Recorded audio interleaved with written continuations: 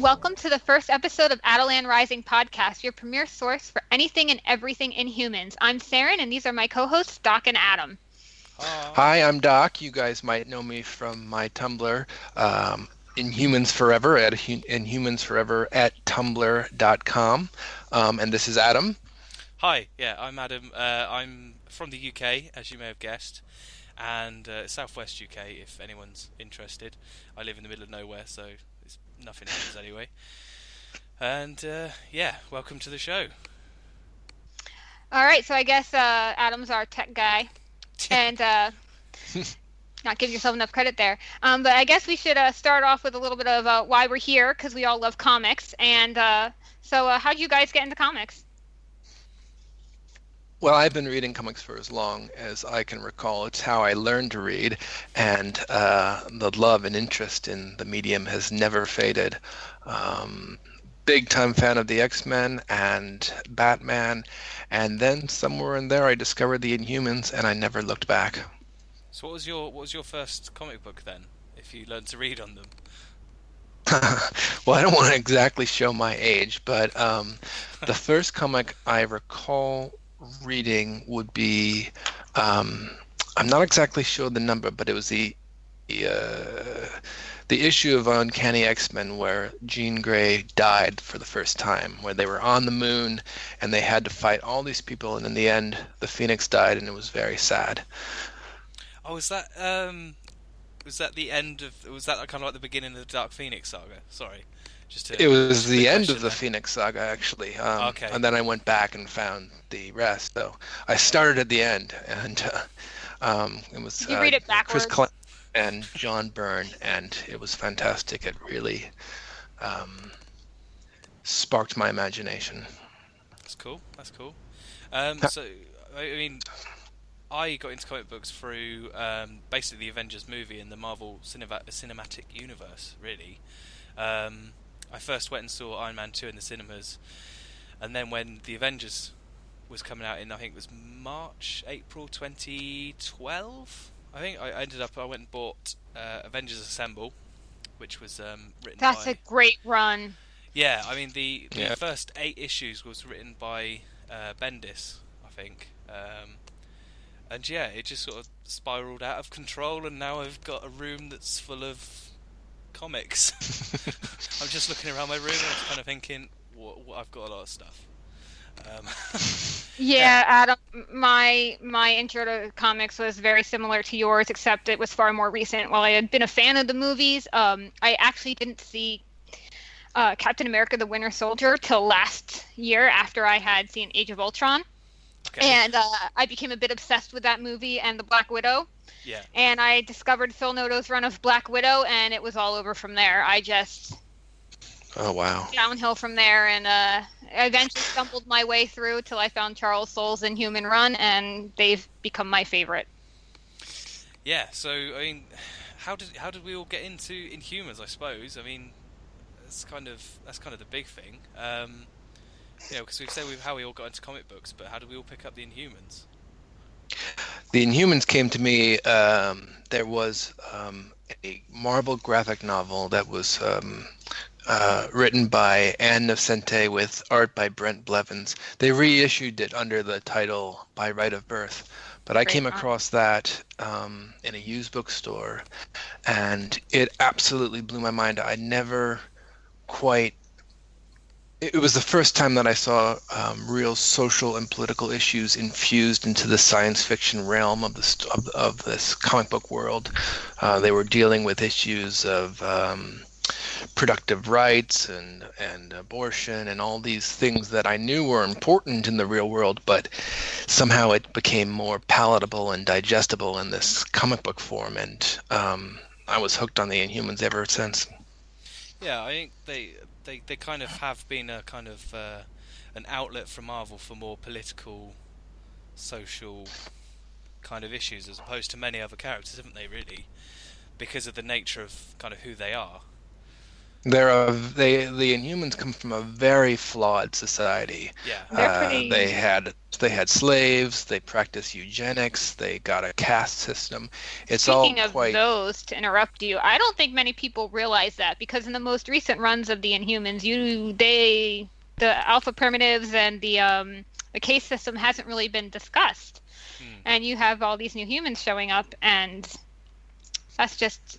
I think that's interesting. I wonder if they're going to go into that later. Well, I think they have been, but in a little more covert fashion. For instance, in the most recent last story arc of All New Inhumans, That's true. they visited Utalan, which at first seemed like this idyllic, almost utopian society. But then it turned out that there was a lot of tough stuff going on behind the scenes, stuff that very much paralleled what happened in Atalan prior to Atalan blowing up and having to be recreated as new Atalan. Yeah. So, Saren, how did you get into the Inhuman books? Well, it started off because, as I mentioned earlier, I said I kind of bummed my way into Charles. I don't even know what my process was going from Black Widow to Inhumans because they're It's quite a big jump, isn't it? I would say so. But somehow I wound up reading Charles Soule's run on Inhuman, and I was like, oh, this is really good stuff. And I wanted to know more about them. And so I way backtracked and tried to find the earliest ones that I could find. Yeah. And the one that, Charles Soule really got me into it, but the book that got me hooked on them was Inhuman by Paul Jenkins and Jay Lee. I thought that was such a great issue, or, set of issues. It was just amazing. The artwork was great. It's just, if you're going to read it, you got to read it. It's a seminal text. Yeah, you have to read it. For me, it was literally that Charles Soule, however you say his name. You step on it every day. It was his run on those books that kind of got me into Inhumans and hooked on them as well. So, yeah, it was like you, Saren, really. But I didn't really get into the back sort of catalogue until recently, which is mainly because I got my first job and got my first paycheck, and I pretty much blew it on comic books. Blew it all on comics. Yeah. Well, at least it wasn't drugs, right? Well, yeah, exactly. But and half of them I still need to read. But yeah, Inhumans was brilliant. Youngins. Uncanny Inhumans has been amazing. In fact, All New actually has probably been my favourite of the most recent books. I agree. Inhumanity was also really good. But yeah, that's us, I suppose.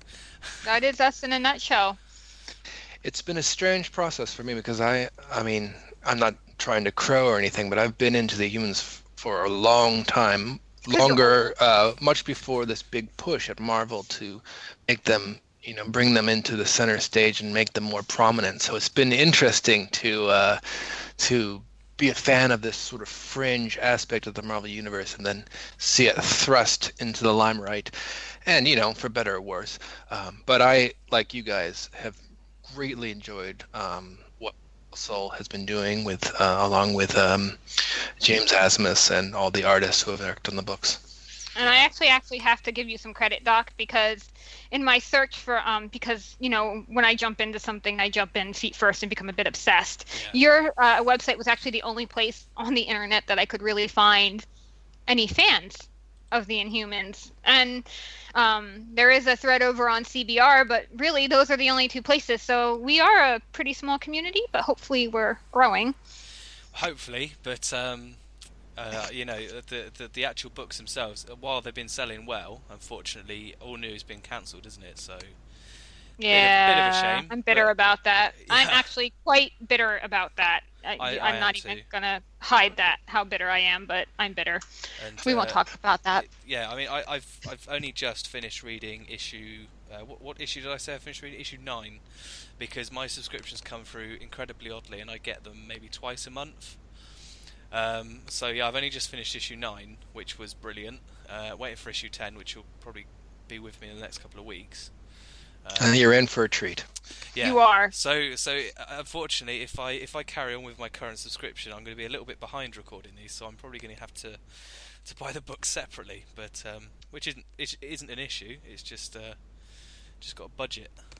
Write down all my ins and outs of the financial stuff. Fun times.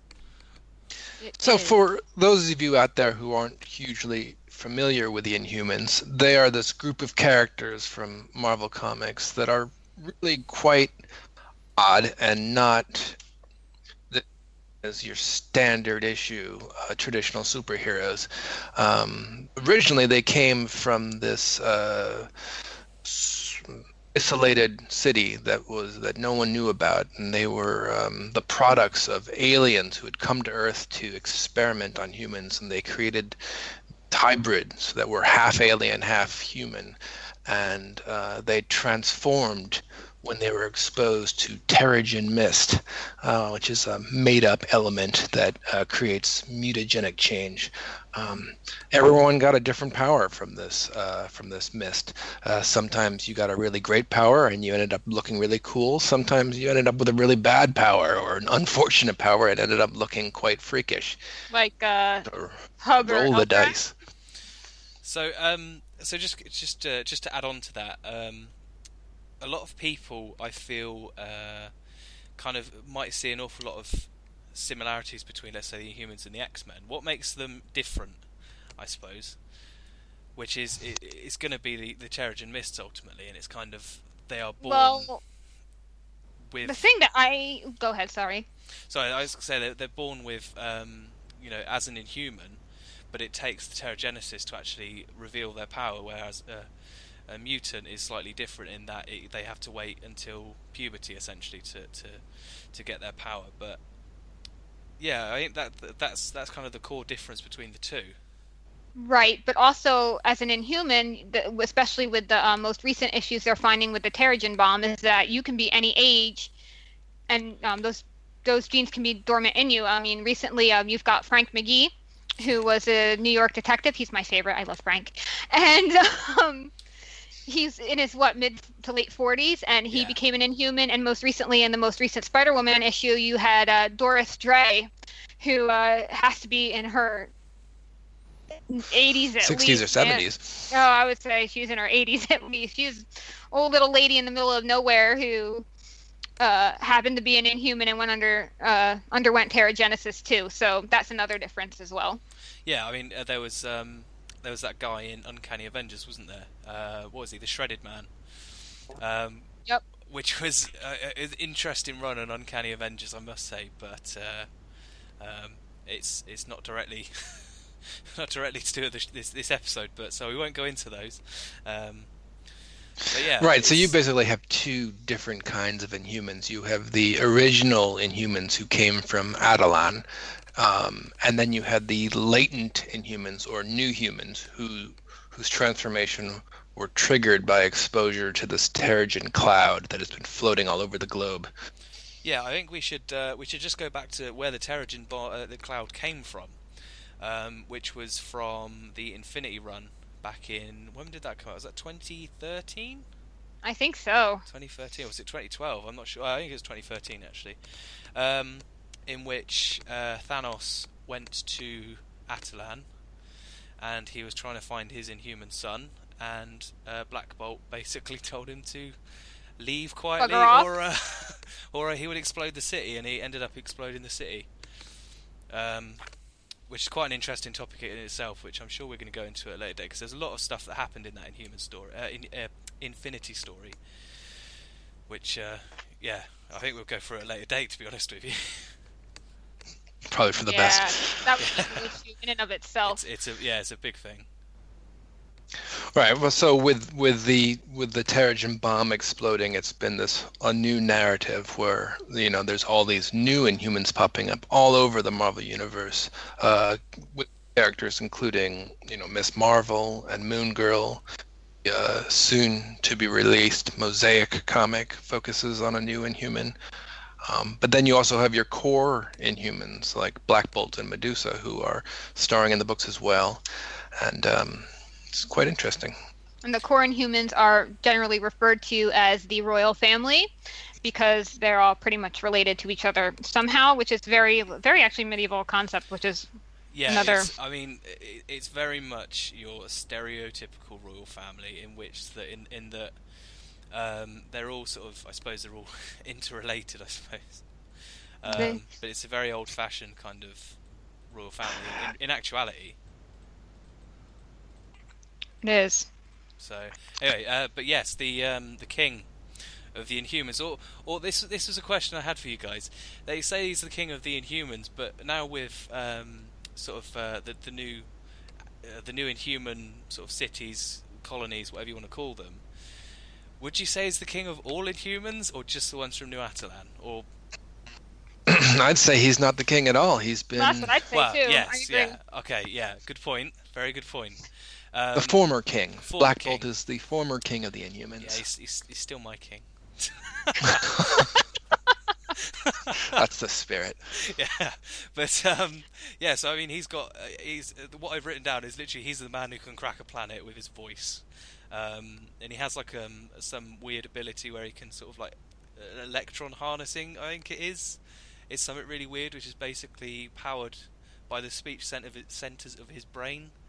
So when he talks, that's why he's got the little tuning fork on his head. Yeah, that's like the little So basically, when he talks, it kind of I assume that's what cracks the planet, really. Is that why Lockjaw has one too? It's sort of just a regular old GIF. What it means, but it's a symbol that is recurrent in among Attilan. Yeah, they all seem to wear tiaras. They love the tiara. Yeah. So does that make Luke Cage an Inhuman? No, it doesn't. But... if only.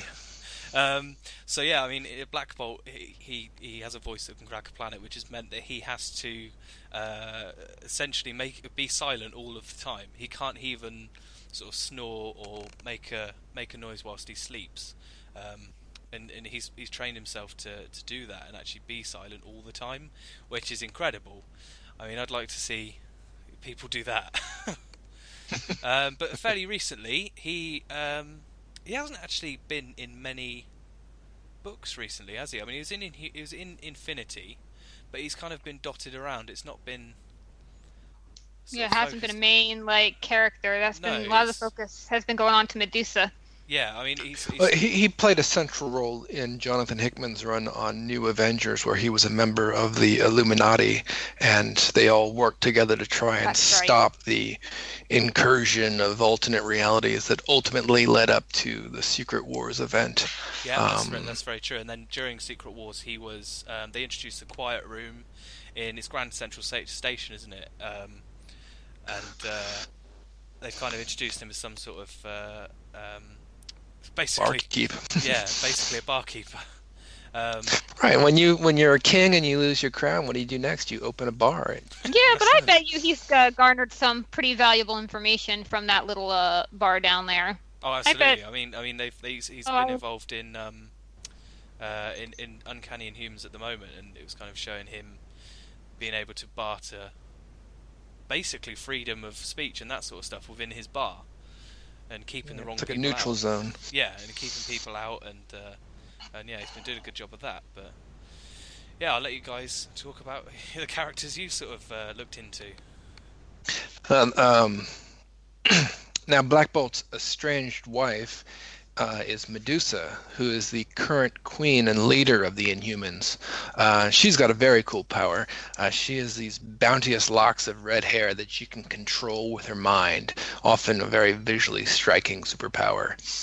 This prehensile hair is super strong, and she can control it with the utmost of dexterity. Just grabbing things, and it always sort of flows with her attitude as well. Along with leading the Inhumans, Medusa is additionally a member of the all-women Avengers squad known as A-Force. Excellent book, by the way. You should be reading it.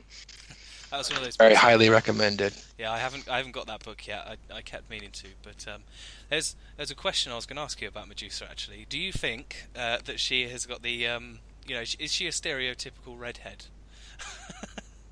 I think that's long. I don't know what that entails. I don't think she is at all. See, I think it belongs more to Crystal. They say redheads are very hot-headed. I mean, I'm ginger myself, so it's just. No, I think she's actually much more pragmatic than hot-tempered. She didn't want to lead. She's had the crown kind of hoisted on her, and she assumed that Black Bolt was dead after Infinity, and from the ashes she created New Attilan, and people turned to her as queen sort of by proxy. She's done her best to lead and to keep her people safe, and that's taken a lot of political negotiation, so to speak. And I think in the book she's definitely done a very, very good job. Oh, I think she's done an excellent job. Other than my massive issue, which you guys, I think I've spoken to you guys before about it, my massive issue with the Civil War 2 storyline. But again, we'll talk about that later on. But in maybe another episode. But she's a pretty cool character, let's say.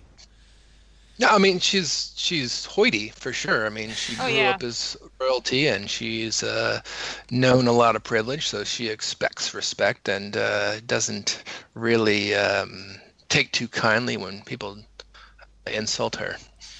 That goes back to kind of the idea of an old-fashioned royal family, though, doesn't it? Because she kind of rules and she's queen, whereas in most modern, like the UK, for instance, the queen doesn't rule anymore. And hasn't ruled, the royalty hasn't ruled for about 400 years, but it's definitely grasped the whole sort of classic idea of a royal family, I think, and she's definitely whoever's writing her anyway has definitely taken her on and actually made her quite an independent, strong woman, which is what you need in comics. There you go. That's what you need anywhere, really.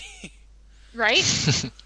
Yeah, Attilan wasn't a traditional monarchy. It was like a two-party system originally, where you had the monarchy that ruled and protected, but then you also had the genetic council that were sort of the secretaries of the interior, and they determined, customs and cultures and who was and was not allowed to get married. Since the fall of Old Attilan, the genetic council has been missing in action, and they haven't been reformed. So New Attilan is controlled strictly through the monarchy.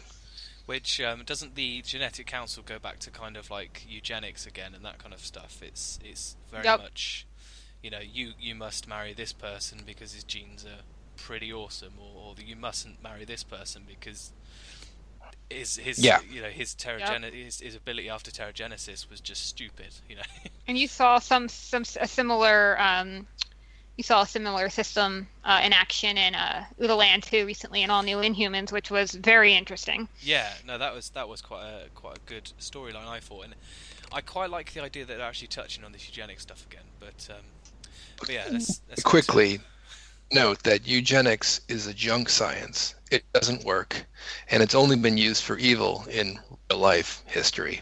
In comic books and science fiction, it can be a fun theme, but as long as we keep in mind that it is BS. Absolutely. There's the one with the doctorate. I believe you. Okay. So I guess moving on to more Inhuman after that very interesting tangent. Moving on to some more royal. Oh no, it was very interesting. I guess another royal Inhuman to keep an eye out for is Medusa's sister Crystal. She's probably arguably one of the most powerful Inhumans out there. She can control the 4 elements and any combination thereof. So if she wanted to take a stone and turn it to mud, she could. And Crystal is actually probably the most well-traveled of the royal family. She's been a member of the Fantastic Four and an Avenger, and because of her familiarity with human culture, Crystal was made ambassador of New Attilan, and she pilots the RIV, the Royal Inhuman vessel, around the world, following the Terrigen Cloud and offering sanctuary to any new Inhumans. And if you want to talk about typical redheads, Crystal is probably more of your typical redhead. She's definitely got a bit more of a temper than Medusa does, and is a bit more impulsive. Recently, she's in All New Inhumans. You can see that she's actually grown up quite a bit and has taken this responsibility, although she clearly does not seem to enjoy it. Yeah, and she's also had the most tumultuous love life of any Inhuman. God, I don't even want to talk about it. One thing I don't like about Crystal, poor Crystal, she's like the bicycle in the Marvel universe. I feel so bad for her. No, we wouldn't say that about Daredevil or Johnny Storm. Yes, She's had a lot of interesting. I would totally say that about both of them. Oh god. Yeah. Oh, sorry, Okay. that term is probably going to go as like a subtitle of this episode. Crystal is the bicycle of the Marvel universe. That was brilliant. Crystal has had an interesting romantic life. She dated Johnny Storm, the Human Torch, for a long time. That's what ultimately led her to be a member of the Fantastic Four. Then she married Quicksilver, and that was sometimes Avenger, sometimes X-Men. Disaster. That was disaster. That whole relationship was a disaster. Did they not have a kid? They had a kid. They had Luna, who is more than worthwhile for their bad marriage. They got a very good kid out of it. Then she was married again to Ronan the Accuser, a political marriage meant to cement a truce between the Kree and the Inhumans. But that didn't last long. No, but I think that was one of Crystal's healthiest relationships she ever had. She also had with being a pretty stand-up guy. It was sad when they were forced to separate. It was. Was that War of Kings, Realm of Kings?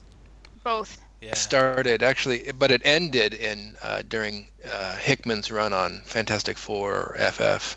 Okay. Yeah. So I think the next person to talk about is Karnak, who's had a recent ongoing Marvel Comics which has had delay after delay after delay, but Karnak is a funny one because he's never actually been through Terrigenesis, because I think his brother's Triton and he became green and scaly and they didn't want to put him through that. And he has this poor Triton. he has this kind of this innate ability to locate a weakness in literally anything. So he could punch an object and it would shatter to millions of pieces. Because he's also a skilled sort of martial artist, so he kind of puts these two powers together and essentially can take out anything or anyone. And he's been sort of like he's got his own ongoing, which unfortunately I haven't actually read yet, which apparently I really should. It's great. If it ever ends, if they ever wrap it up, it's going to be a terrific trade paperback to buy. Yeah. I mean, I did see it. Karnak's been one of my favorites. It's just the fact that I looked at the due dates not due dates, but the ship out dates for the different books, and Karnak had issue 1 like October last year, issue 2 was May this year. It kind of reminded me of the actual original Inhuman run in itself, because that had delay after delay. So, but I mean that's who's next up, Doc? We've. Or whoever. Well, I think a little more about Karnak first. The ongoing series or limited series written by Warren Ellis with art by Aldo Zaffino, and I forget the name who took over after that. I can't remember.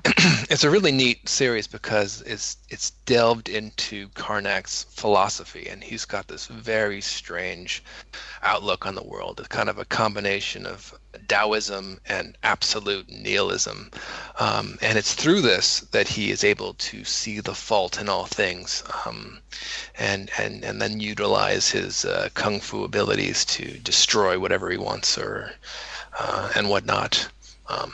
A very cool read. This is exactly why we've got a psychiatrist on the show to tell us exactly what the mental sort of positioning of a character actually is.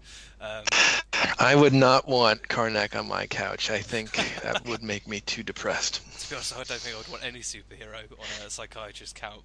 No, I don't think I would either. It'd be too long, too many people. Dude, all the baggage they all carry. Excuse me? All the baggage all those superheroes carry? Yeah. Oh, yeah. Well, it's what drives them, you know. I know, like Peter Parker, his guilt over his uncle's death is what's kept him fighting crime all these years. Yeah, that's very true. That's very true. I guess Batman has the same problem. Yeah, yeah. There you go. It's quite an interesting thing going into psychology of characters, but again, potential topic for another episode. So yeah, are we carrying on about Karnak? I mean, got anything more to add, guys? I've got Gorgon.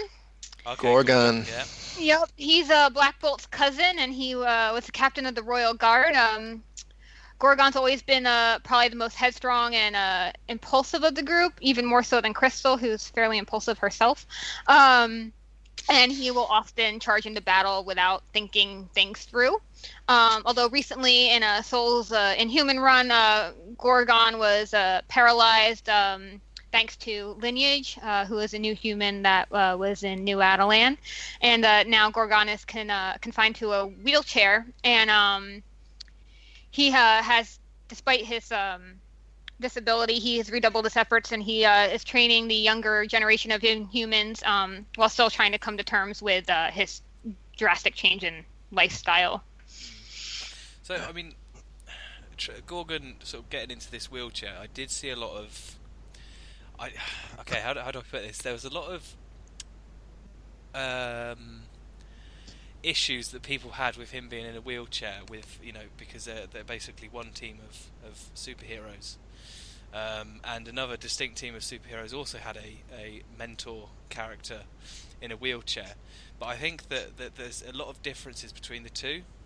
Oh, absolutely. And I think the X-Men don't hold all claims to the entire wheelchair-bound community. Well, no, that's very true. I shouldn't laugh about that, but no, that's very true. It's kind of it's their own challenges, and I quite like the Inhumans approach to it and that sort of stuff. So yeah, Gorgon has the other tangent. Not had an easy time of it. No. I don't think.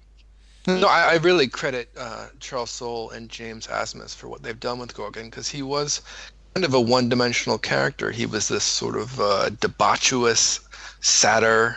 I mean, what, a satyr?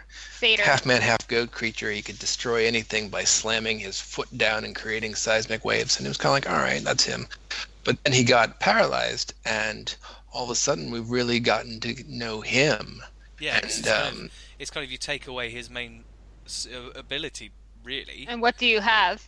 You just have a man. Essentially, he's not really super. He's not really powered anymore. Right. His wheelchair has got a special function that allows him to move around and whatnot, but mostly he's had to sublimate through this tragedy to find a new raison d'etre, and that has been training the younger generation and finding new Inhumans and helping them to learn to use their powers so that they aren't defenseless in a harsh world. Yeah. Although I think his training methods are a little questionable sometimes, because he had grit on the outside during the Terrigen storm on the plane, all new Inhumans, and it wasn't exactly the safest method of training, but I guess it was pretty damn effective. I don't know. Some of the ways he trains these kids, I think, is pretty funny. See, it is definitely kicking them into the deep end of the pool and seeing who can swim. I think that is.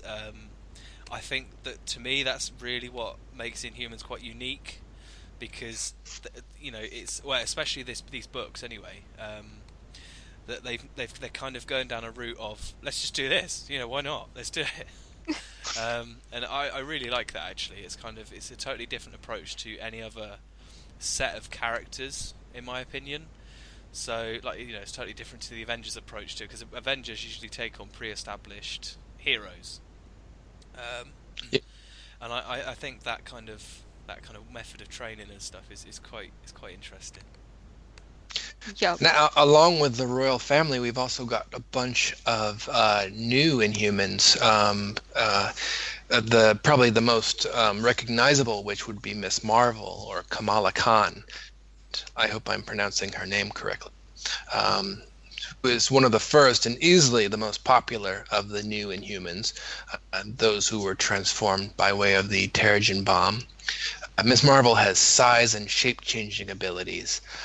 She can embiggen a part of her body, like her hand or fist, or she can make her whole self giant or shrink down. She can also shape change, taking on the appearance of one she sees. She was created by Sana Ananot and G. Willow Wilson, along with artist Adrian Alphona, and notably, she's one of the first prominent Marvel heroes who is a Muslim family, having immigrated from Pakistan. Series, which is terrific, and I recommend to everyone. She's also a member of one of the Avengers team, and is set to be a founding member of the upcoming teen team book, Champions. That's cool. Yeah, I think Ms. Marvel, however it's pronounced, I think is an absolute absolute great example of how to do a character and how to do it well, because she's been so widely received and so well received that, you know, like you said, she's gone from basically being something of a not quite an A-list character to being pretty much up there on the main Avengers team, a well-known Inhuman, a well-known sort of character just in herself. The reason why that is because she's so relatable. She's basically the next Peter Parker. I mean, she is totally a geek. She writes fan fiction. She ships Avengers, and you know, she's one of us. Exactly. That's what I mean. It's kind of it's just absolutely a character done right, because it's kind of picking up on public opinion and public trends, really, and yet just kind of doing it in the Marvel universe. So yeah, I mean, absolute great character, and I've actually got the most recent book, trade paperback from sort of the 2015 1-6, and then I've got the original run from, when was it, 2014. I've got that run, and I've got the hardback of that coming. So they actually hinted at her appearance at the end of the Kelly Sue DeConnick's last Captain Marvel run. I was actually just rereading that the other day, and I was like, "Oh, look, there's your hint for Kamala Khan." And it didn't even occur to me when I first read through that that's what that was. And then I was like, "Oh, cool." So, and I love how she, she really looks up to Carol Danvers. I think that's pretty awesome. Yeah. She first got her powers. She sort of shape changed into Carol Danvers, Captain Marvel, to save one of her friends who was drowning. But then afterwards, she said, "Okay, I'm going to be a superhero, but I'm going to be my own person." She chose the name Ms. Marvel as sort of an homage to Carol Danvers. Yeah, that's cool. Right. I think that absolutely Kamala Khan is pretty much the character that everybody is now going to identify of kind of this generation, if you know what I mean. So if you're going to get into comics now, I feel that Kamala Khan is going to be one of those characters, like you said, like the new Peter Parker. Right. And people are just going to be thinking, yeah, this is a cool character, and that's nice. It's nice to see. Yeah, it's really cool to be witness to. And the writing is just so amazing. G. Willow Wilson has done such a remarkable job with character development, not just for Kamala herself, but the whole extended cast, her brother, her parents, her friends. It's just all really well done from top to finish. And then the art has been great too, with Adrian Alphona and I cannot pronounce the other artist, Akashi Mirasawa. Sorry, but they do wonderful work, and the pages are so richly detailed with lots of little things that makes rereading it a real joy. I will tell you that I will pick up a comics book on artwork before I pick it up on the writers, because I don't know, that's how I kind of stumbled into them. That's part of the reason I picked up Black Widow way back in the day. But no, you can't go wrong there. Artwork is what draws me in, catches my eye first, and then I read the story, and then I'm stuck on it, and that's part of it, And when you have both together, you've got a reader for life. That's kind of why I've taken to actually following writers nowadays, as opposed to actual books, because like Charles Soule is an excellent writer, and he usually has excellent visuals on it as well. So. Yeah, just putting that one out there. Sorry.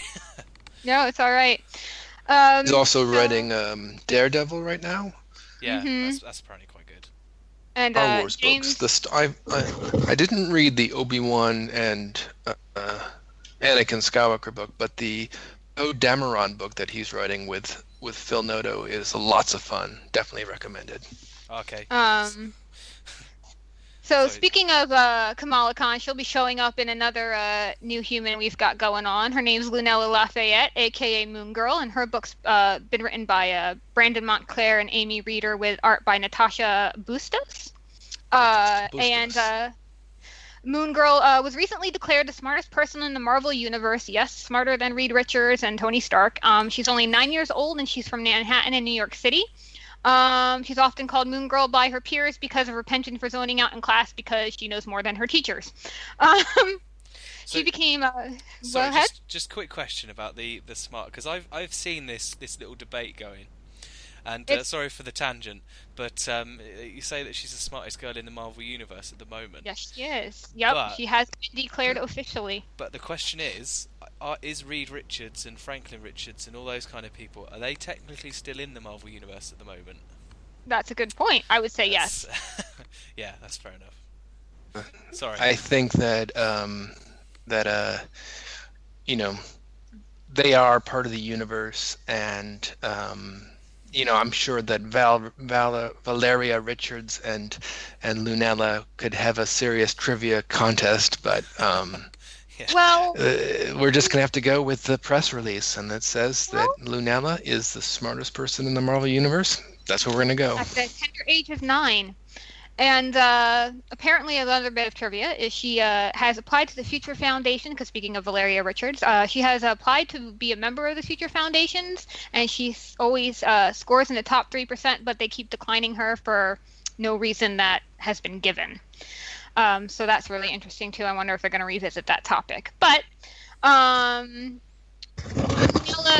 knows she has the Inhuman gene and has been quite afraid of it and does not want to become an Inhuman because she could change so completely. She could become like Triton for all she knows. She doesn't know, and so she'd really rather not go through Terrigenesis. So she got her hands on a piece of Kree technology called the Omniwave Projector. And one day during recess, the projector was activated, opening a portal to the past. And through that portal came the Devil Dinosaur and the Killer Folk. And Crazy cavemen. Exactly. And chaos ensued, and somehow Luna begrudgingly and however quickly befriended Devil Dinosaur, and the two have been on quite a few misadventures together. But even more recently, and much to Lunella's terror, she got caught in the Terrigen Cloud and underwent Terrigenesis anyway. And she's still discovering the extent of her powers. So far, all we know is that she can swap her brain with Devil Dinosaur. Swap her consciousness. That's it. That's the proper term. Excuse me. Yes, her consciousness. So she can. Devil Dinosaur will take over her body, and she will take over Devil Dinosaur's body. So that is such a weird power. Is it just Devil Dinosaur? As far as we know. So far. And let me tell you, this is where great artists come into play, because Natasha Bustos drew this picture in a recent issue of Lunella as Devil Dinosaur sitting on a table thinking in deep contemplation, and it was hysterical. Dinosaur. That has been a wonderful series to read. Winner of the Glyph Award for the best new character of color books. I guess that's a thing. And I think that Reeder and Montclair have done a real wonderful job of using Terrigenesis as this metaphor for the adolescent process, and how much Lunella has not wanted to give in to sort of the predestination of her genes. She just wants to be herself. Who can blame her? Yeah, no, exactly. It's quite interesting. Again, that's something I haven't personally read, but I do really need to get. It's so fantastic. I've got so many books on my list to get. But this is definitely a book to watch. I think it's really going to explode in popularity fairly soon if it hasn't yet, because I think as collected editions go, this is just a feeling that I have. I think Lunella Lafayette, Moon Girl, is gonna be around for a long time, and I think she's gonna get pretty big.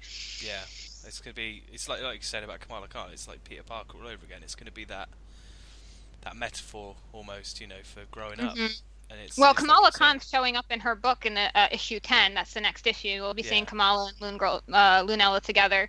And I would personally like to see Lunella and Riri Williams, the new Iron Man, together. That would be great. I think that would be pretty awesome. So I'm hoping to see that. I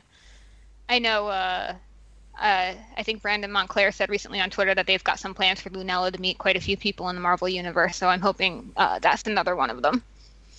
Cool. It's a funny thing with both Moon Girl and Miss Marvel.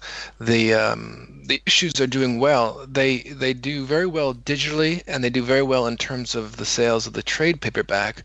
But the brick and mortar sales, the actual issues, aren't as high. It suggests that it's more popular amongst newer readers who are getting their comics in different formats as opposed to just going to the comic shop and buying comics there. I think arguably, and don't take this the wrong way, guys, but younger readers as well. No, I'm not taking that the wrong way at all. I was just joking because I feel like the baby on this podcast, but well, you are. But it's just kind of the fact that people are changing and people are sort of taking digital as the new form of comic books essentially, which is quite interesting to see. But speaking of new comic books, kind of new comic books, digital comic books, but moving on to Mosaic, who is an up-and-coming character in the Marvel Universe. He's a character called Mosaic. He's called Morris Sackett, a professional basketball player and celebrity, apparently. And that one is written by Jeffrey Thorne, art by I can't pronounce that. Is it Kyrie Randolph? Kyrie Randolph. Kyrie Randolph. And yeah, great artist. Oh, I had to admit I've never heard of them. Is it?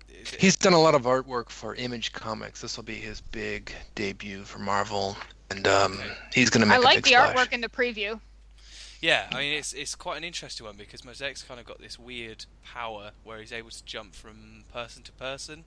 It's in a way it's kind of like the power for Moon Girl almost, in being able to transfer a consciousness into somebody else. But this is almost like jumping from person to person, like a ghost. This is what Marvel have said anyway. And yeah, there's not a lot to really say about him because it's kind of.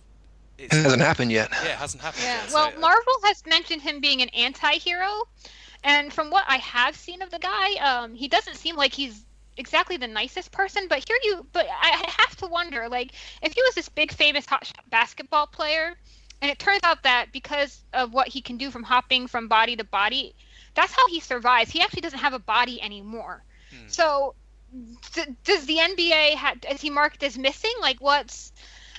I don't know. We'll see. What's going on there? I mean, I don't know. But he doesn't, the impression I got from him is he seems kind of, like a bit of a, excuse my language, but it's the only word I can use. He seems like a bit of an ass. See, the thing is, though, is that, I have just read that because it's what Marvel have kind of put out, that he doesn't have a body anymore. But how can you portray somebody that doesn't have a body and uses bodies of others? Other than that's something that you can do in comic books. It's kind of. They can show his astral form or his ghost form. I think it's more the idea that he's becoming an anti-hero and he's not a nice person anyway. But I think giving him that kind of power, you're kind of just. Well, his power is really similar in the first arc of All New Inhumans. You had the what's his name's son, or not his son, but he there was another Inhuman with a similar power. They called him the Living Dream, and he took over Hub in All New Inhumans. So that's a really similar power to this other Inhuman who eventually wound up taking over the unconscious body of the. Yeah, it's kind of the Commissar. Yeah, that's the word. Yeah, it's kind of. But the character he's most like is a DC character called Deadman, who also doesn't have a body and only can function by jumping into the forms of other people, whether it be Superman, Batman, or someone else. But whereas Deadman is this sort of tortured, neurotic soul who is, always looking for the way out of this.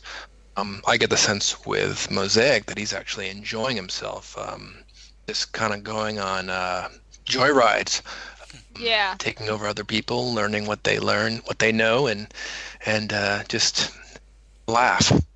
So if Moon Girl's the smartest girl in the Marvel universe, then if Mosaic takes over Moon Girl's body, then you've got the new. Oh God, that would just be messed up. Well, yeah, but it would be the new most powerful, not powerful, most cleverest Marvel hero. Well, anti-hero in this case. Well, I would stop short on anti-hero. I think that it remains to be seen what kind of character he's going to be. To be an anti-hero, you really have to have a lot of stake in the status quo, and I don't think he does. I don't think he really looks at the way things are and is very happy with it. So he has no problem disrupting things. Yeah, that's true. An important facet to this comic, and something that makes it very interesting, is this one of the few mainstream comic books that for which both the writer and main artist are African American, and I hope that they really let that be a huge facet to the comic in and of itself. Yeah, that's true. I suppose the other comic book that kind of does that is it Black Panther? Yeah. Yeah. Black Panther. Well, yeah, and then Power Man and Iron Fist. Yeah, that's true. Yeah, that's very true. Yeah, so is that all the characters we've got to go through, or is there one or two more? I mean, we can go. One last character of note, I think, is Quake, Yes. or Daisy Johnson, and I think she's quite prominent because of her role on the TV show Agents of S.H.I.E.L.D. She's this high-ranking agent in this governmental spy agency called S.H.I.E.L.D., and she possesses seismic earthquake powers. He first showed up in the miniseries Secret War, and then the subsequent series Secret Warriors, and she had not initially been revealed as an Inhuman. That was changed when her television counterpart on the TV show Marvel's Agents of S.H.I.E.L.D., which is portrayed by actress Chloe Bennett, she went through Teragenesis and hence gained her earthquake-like powers. Subsequently, they retconned the Marvel Universe Daisy and made her an Inhuman as well. She's currently showing up in the comic book version of Agents of S.H.I.E.L.D. and makes periodic cameos in some of the other Inhuman books. I didn't realise it was retconned so recently, to be honest with you. I thought it was retconned. Yeah, I thought it was retconned actually earlier than that, but I guess not. Yeah. I'm not certain. I mean, because I was thinking that I know in the show that they kind of changed her origin to being the daughter of Mr. Hyde. I don't know whether that's the same in the comics now, but yeah, that's how it was originally in the comics. Okay. But maybe her powers came from all of the experimentation that her father had done on himself. Yeah, maybe that altered his genes in some way. Yeah, that rings a bell. At least, yeah. But I mean, I didn't realise it was actually changed in the comic books. That's the weird thing. Yeah. All I'm going to say, and I always think of it all the time, I'm just saying, Quake, Crystal, and Gorgon together, causing an earthquake. I'm just saying. Yeah. That would be terrifying. You want to keep them away from the state of California. Exactly. Yeah. But so I mean, Quake is is quite an interesting character actually, due to the fact that she is an agent of S.H.I.E.L.D. She's the Inhuman S.H.I.E.L.D. liaison. Actually, she's the one who deals between the two. Yeah, and Chloe Bennett is a very good-looking lady. She's fun. Oh, she's a lot of fun. She originally was a pop star. Chinese pop star. China, had a singing career and everything. That's cool. I guess she took on her mother's name because it helped her get roles, or maybe her father's name or whatnot. In America. So she does kind of share the similar sort of not upbringing, but kind of a similar sort of what's the word? Well, similarities, I suppose, between her and the actual character she's playing. The fact that she was born to an American person under, was it Chinese? Did you say Chinese person? Yeah. That's quite cool. It's quite Yeah, good. and she always gives a good interview. She's just a lot of fun. They picked a good person to play Daisy Johnson. Yeah, I think they did with all the characters in Agents of S.H.I.E.L.D., to be quite honest with you. Marvel doesn't make mistakes in casting. No, absolutely not. And they have done a great job with that show. I love it. I mean, I've been watching it since... I would like to say I've been watching it since the first episode, but I watched the first one and then the subsequent 4 or 5, and then I just got bored and I ended up sort of rewatching it. And I sort of powered through it and got to the Civil War, the Captain America Winter Soldier even. Got to those crossover episodes. Spoiler alert. Yeah. Awesome.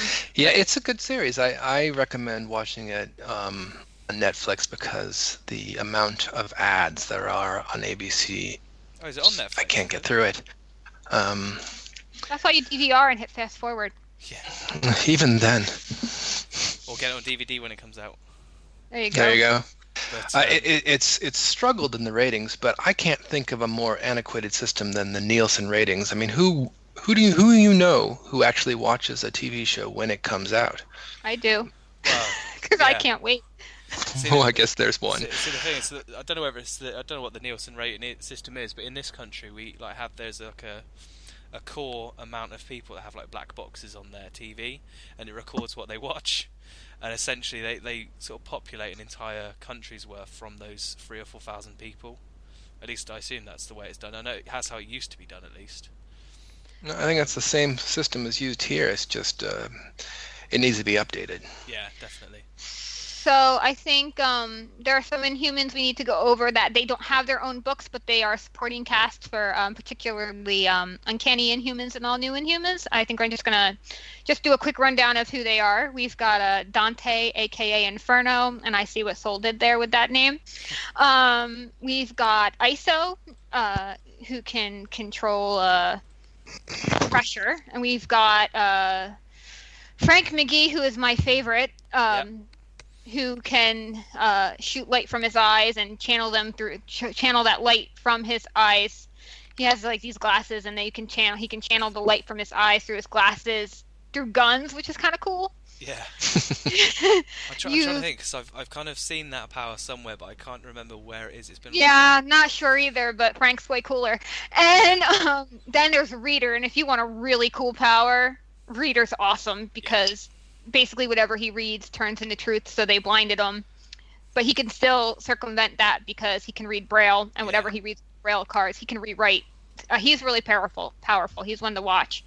He got a really great sidekick in Foray. Yeah. Dog. I love Foray.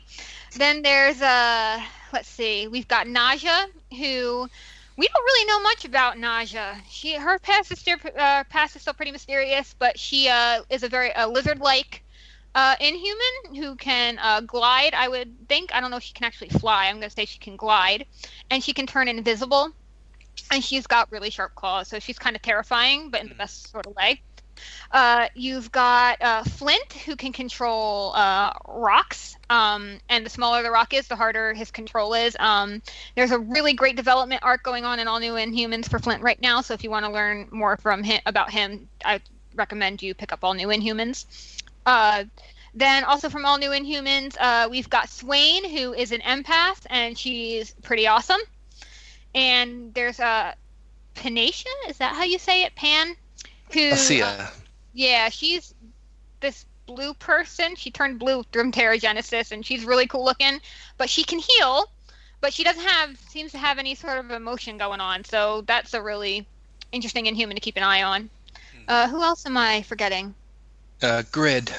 Yes.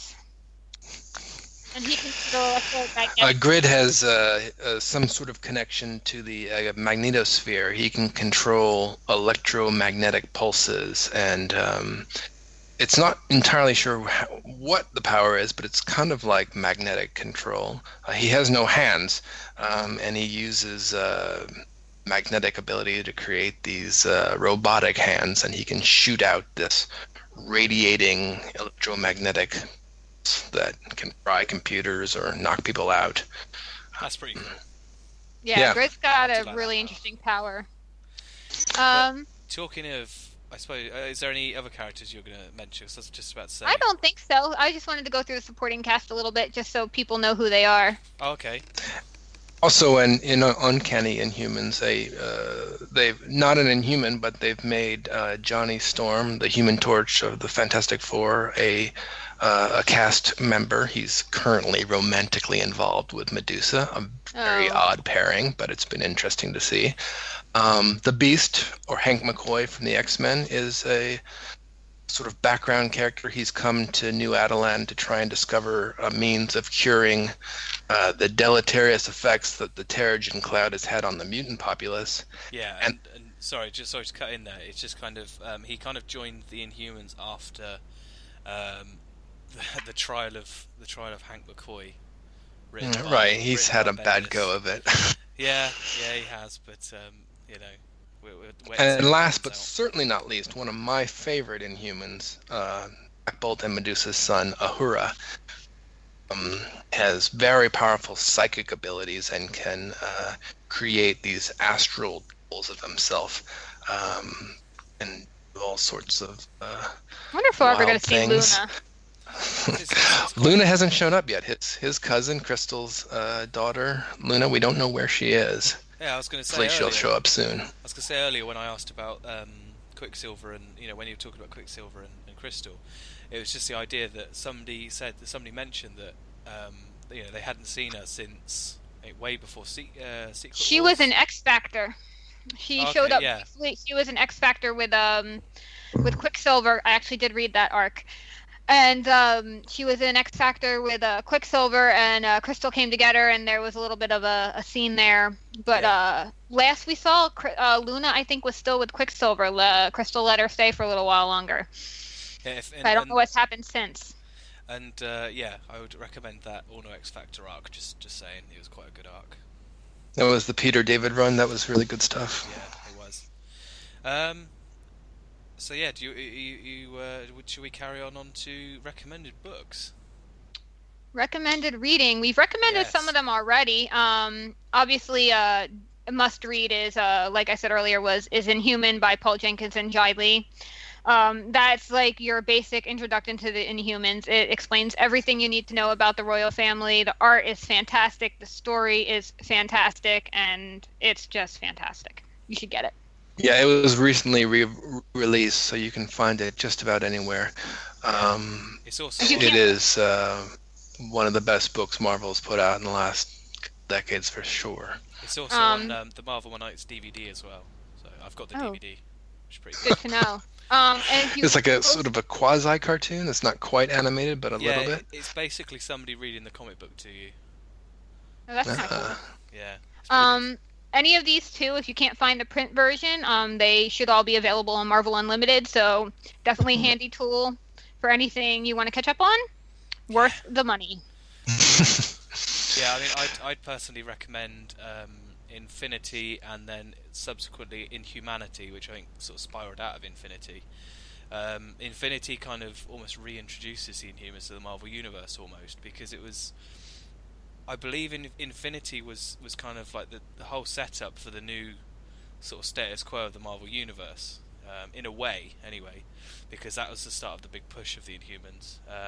And then Inhumanity was kind of, it was focused on a couple of different characters, and Karnak was reincarnated, I believe. So that was sort of the other way around, but yeah. Well, yeah, but it was. Karnak died at the beginning of Inhumanity, and then he was resurrected at the end of Inhuman. He resurrected himself, technically speaking. Yeah, I remember. Death was a flawed experience.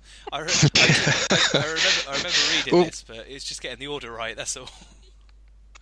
The resurrection of Karnak, the less said the better, because it was one of the more bizarre scenes I've ever seen in a comic book. Yeah, definitely. I loved it. I thought it was hysterical. But yeah, those two books I do actually. Oh yeah, of course, yeah, because Inhumanity had him jumping out the window. Sorry. But yeah, those two sets of books were pretty good. I have to say. Yeah, Infinity is a great book. No one does big scale cosmic outrace sci-fi like Jonathan Hickman. It's really a fun read. Yeah. Great art too. Yeah. What do you recommend, Doc? Well, I'll go back to By Right of Birth by Nocente and Blevins. I think that is such a wonderful book. I like that quite a lot, and it's kind of partially connected, but Matt Fraction's run on FF, which starred Medusa alongside Ant-Man and She-Hulk and Darla Deering, I think it only ran for about 16 issues, but all 16 issues are just a joy to read, and there's 2 trade paperbacks, and I recommend both of them. See, the funny thing is, wasn't Matt Fraction? He was kind of he was meant to write the whole Inhuman run, wasn't he? Until because he wrote the first issue, I believe, didn't he? And then it got passed over to Charles Soule. It's still not entirely clear what happened. I think he had a vision for what he was going to do, and Marvel wanted something quite different, and they decided to part ways amicably. I mean, no one's feelings were hurt, but I'm quite curious as to what would have happened had Fraction written in as originally planned. As it stands, though, Charles Soule stepped in and he did fantastic work, especially considering that he came in so late to the game. The massive delays on that book were, let's be honest, they were well worth the wait. Between the delays were because of the artist. Oh, were they? Oh, okay, fair enough. But even shall not be named. I'll say even so, they were quite. Ryan Steinman? Quite well. Didn't he do the art for that book? He came in after Joe Madureira kept on missing deadlines. Madureira.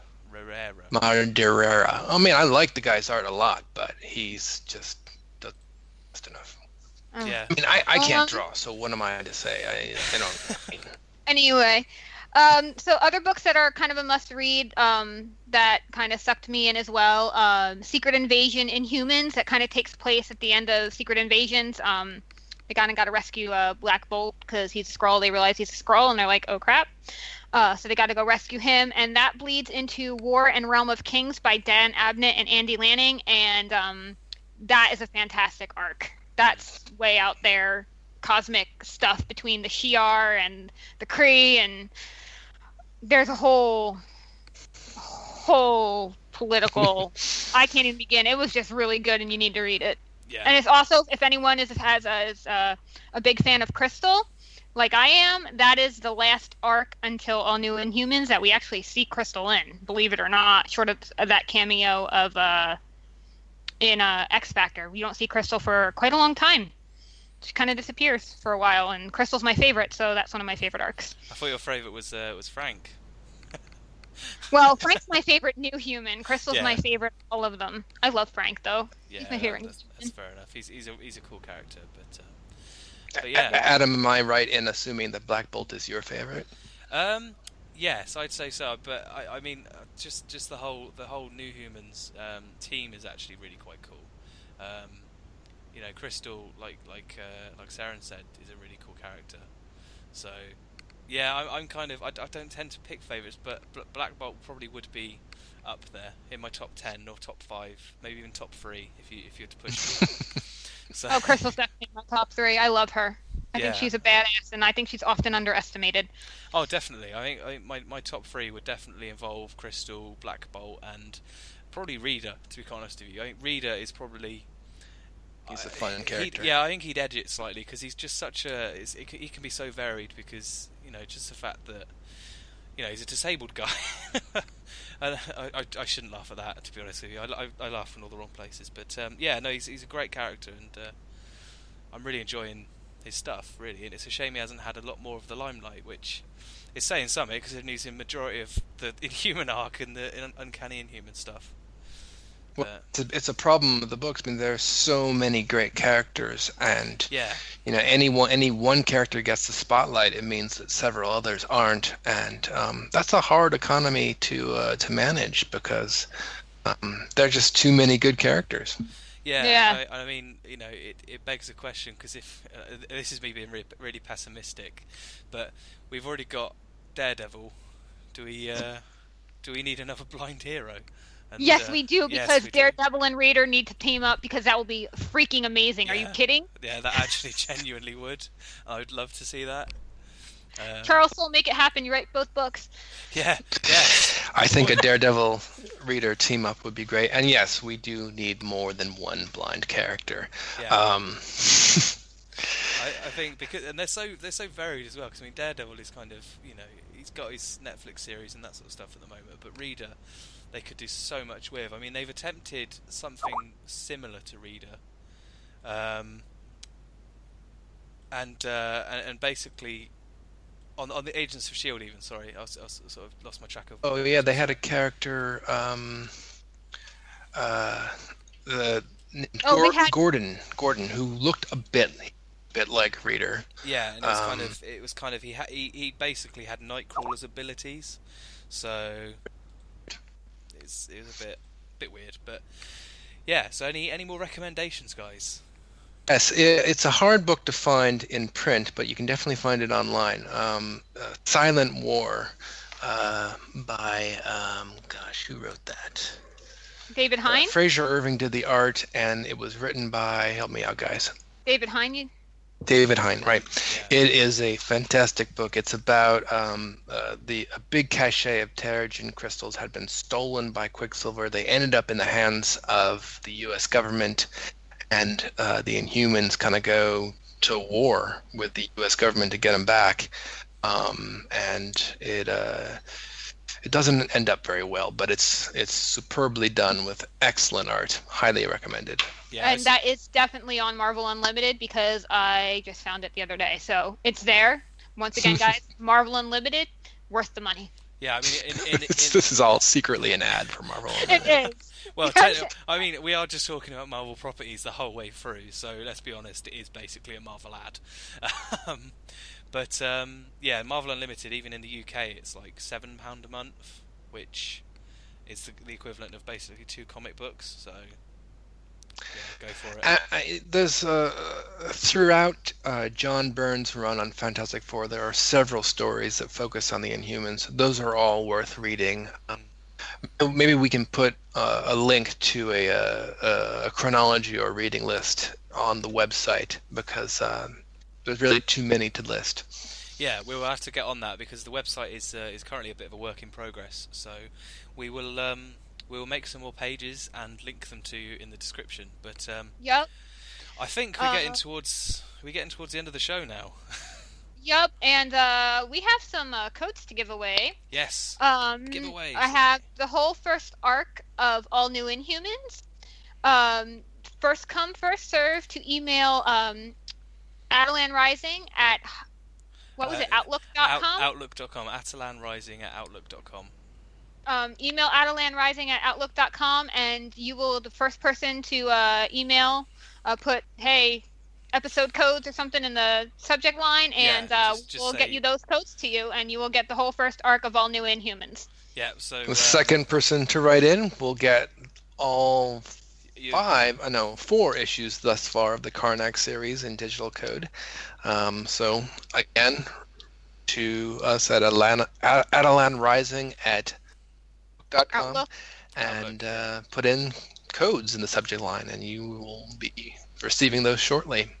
Yes. Also, send us letters saying what you think and what subject matter you would like us to address, because we'll be happy to do so. Yeah, because we've got a massive list as it is. So, but also just feedback on the episode, because this is probably our first ever podcast. This is probably about the third attempt that we did to start it, and luckily we've gone all the way through now, so that's good.